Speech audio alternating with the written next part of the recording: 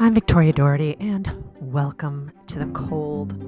Cold is the way revenge is best served, the way a war was fought, and the way a story should be told. And I do have a story for you today. Um,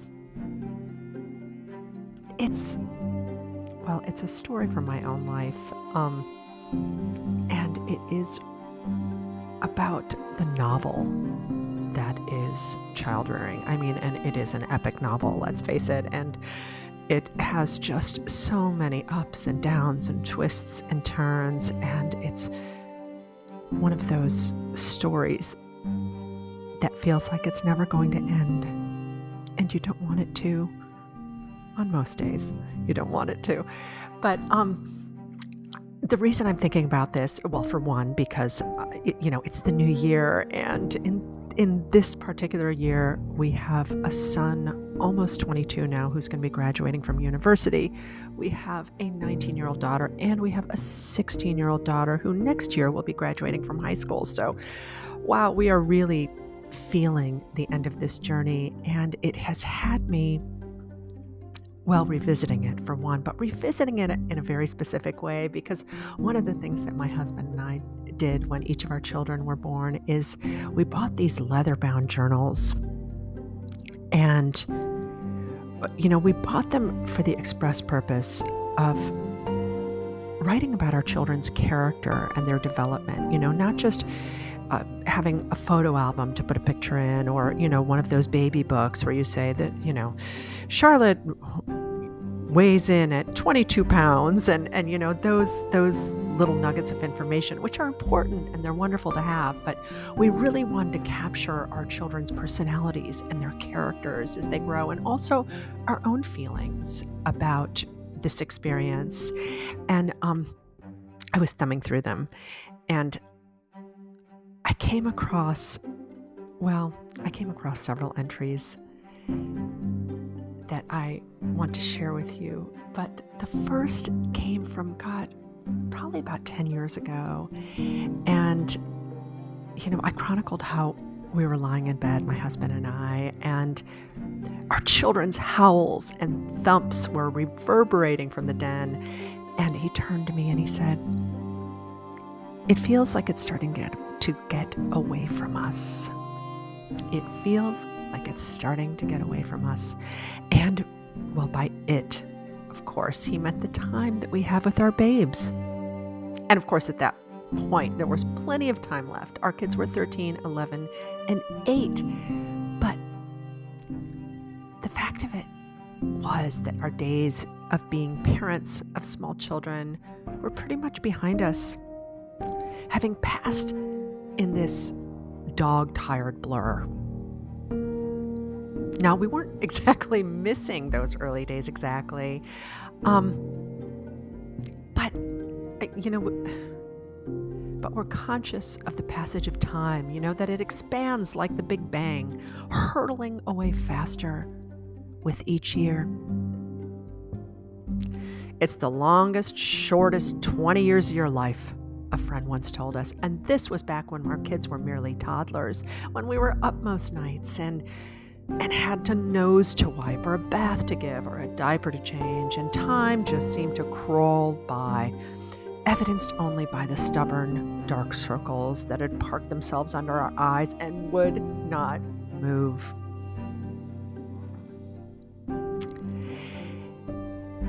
And at the time that I wrote that little scene,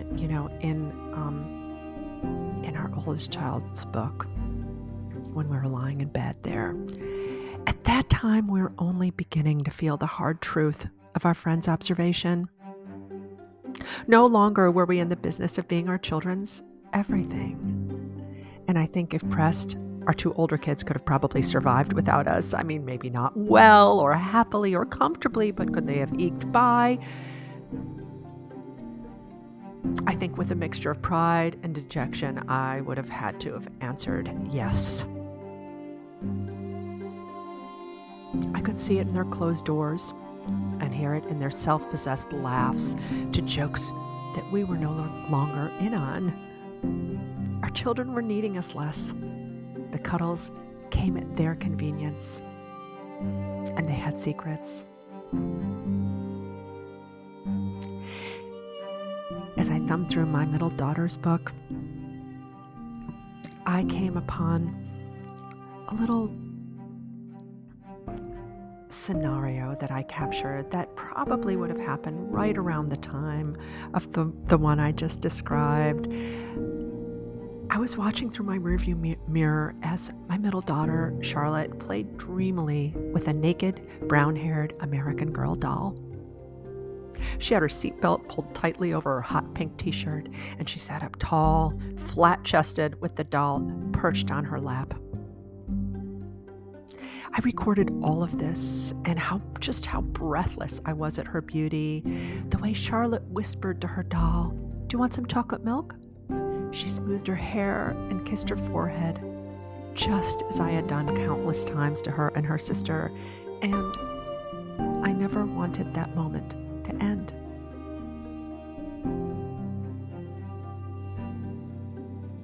And thumbing a few pages more,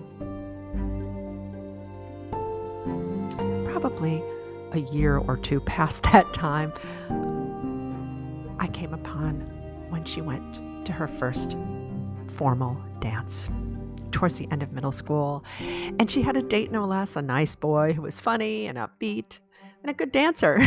And whatever romance they had consisted mostly of liking each other's goofy posts on Instagram and meeting up at their lockers for a daily download of What's Up. She wasn't fully in the swing of teendom yet then, with the eye rolls and the makeup and the obsessive texting. But her doll days were already over, and it had only been a few pages in the book.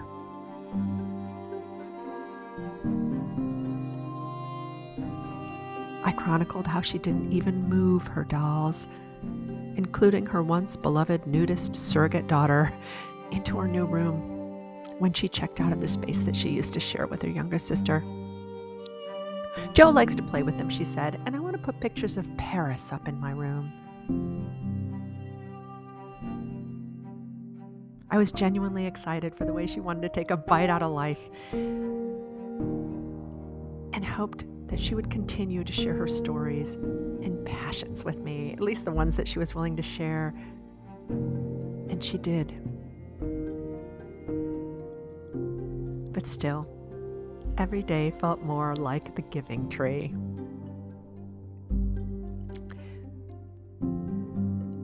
If it weren't for the wonders of this journey, I think I would be inconsolable in the way I've been downgraded, unable to hear the awe in my husband's voice when he comments about our children's independence.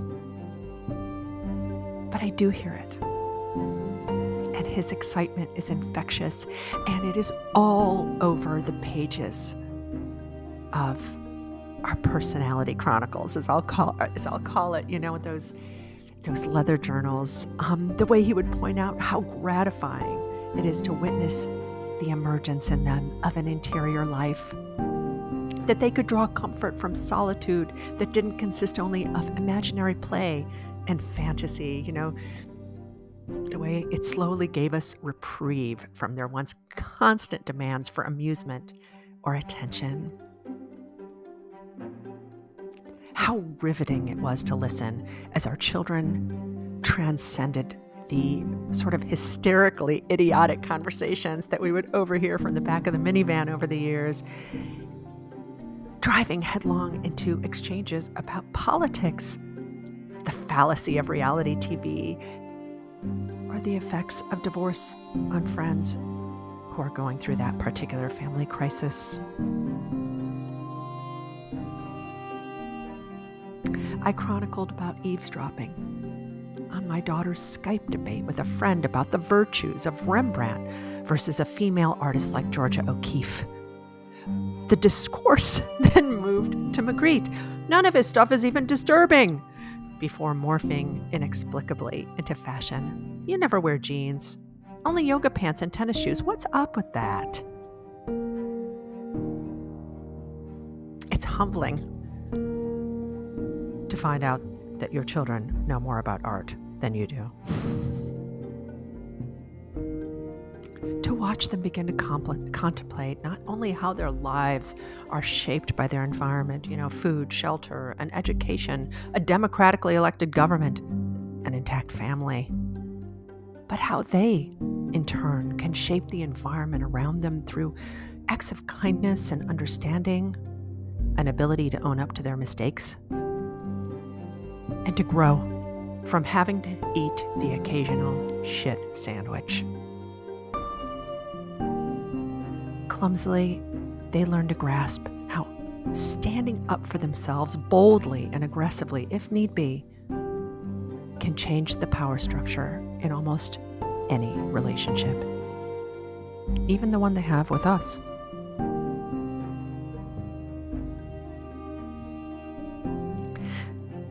Even now, expressions of love, while less joyful and flagrant, are true and come when we least expect them. "I don't think you've ever lied to me, Mom," my son told me. This was right around the time he was actually graduating from high school, and yes, I did write this down in our personality books too. How could I not, right? Because afterwards he added, "Well, you did lie about Santa and the Easter Bunny." "Have you ever lied to me?" I asked. Can I plead the Fifth?"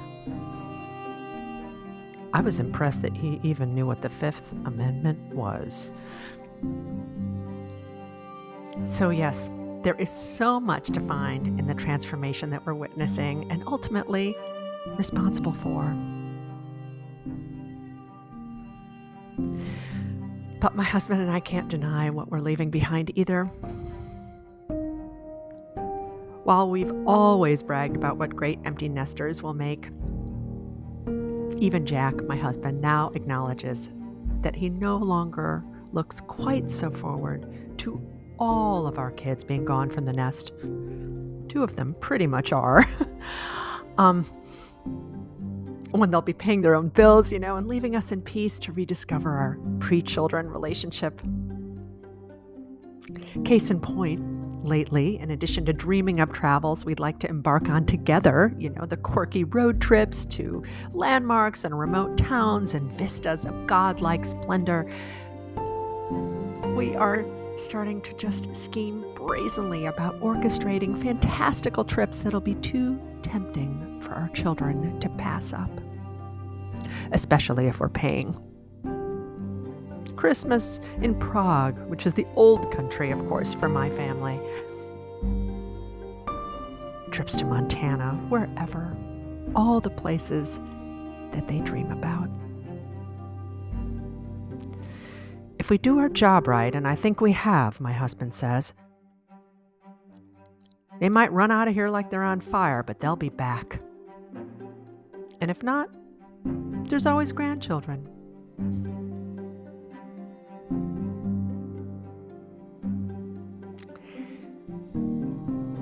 So, I guess this is the novel that I'm talking about. That's ongoing for us, though this part of it is coming to an end. And I just wanted to share that, even though it is really not directly about writing or the writing life, but it certainly informs the writing life, and it is certainly an epic story, as I said. And I think that these types of retrospectives are important at this time of year. There is, I'll put the relevant links back into the show notes. There is a sale going on. And once again, if you are enjoying Cold, I ask that you follow and that you leave a starred review and tell all your friends about it. Really, word of mouth is the best way to share our community and to grow our community. And I can't tell you how much I appreciate that. And if you would like to become a Cold member, again, podcasts like this, communities like the Cold, our Cold newsletter, everything that we do here needs your support in order to continue. Have a wonderful week.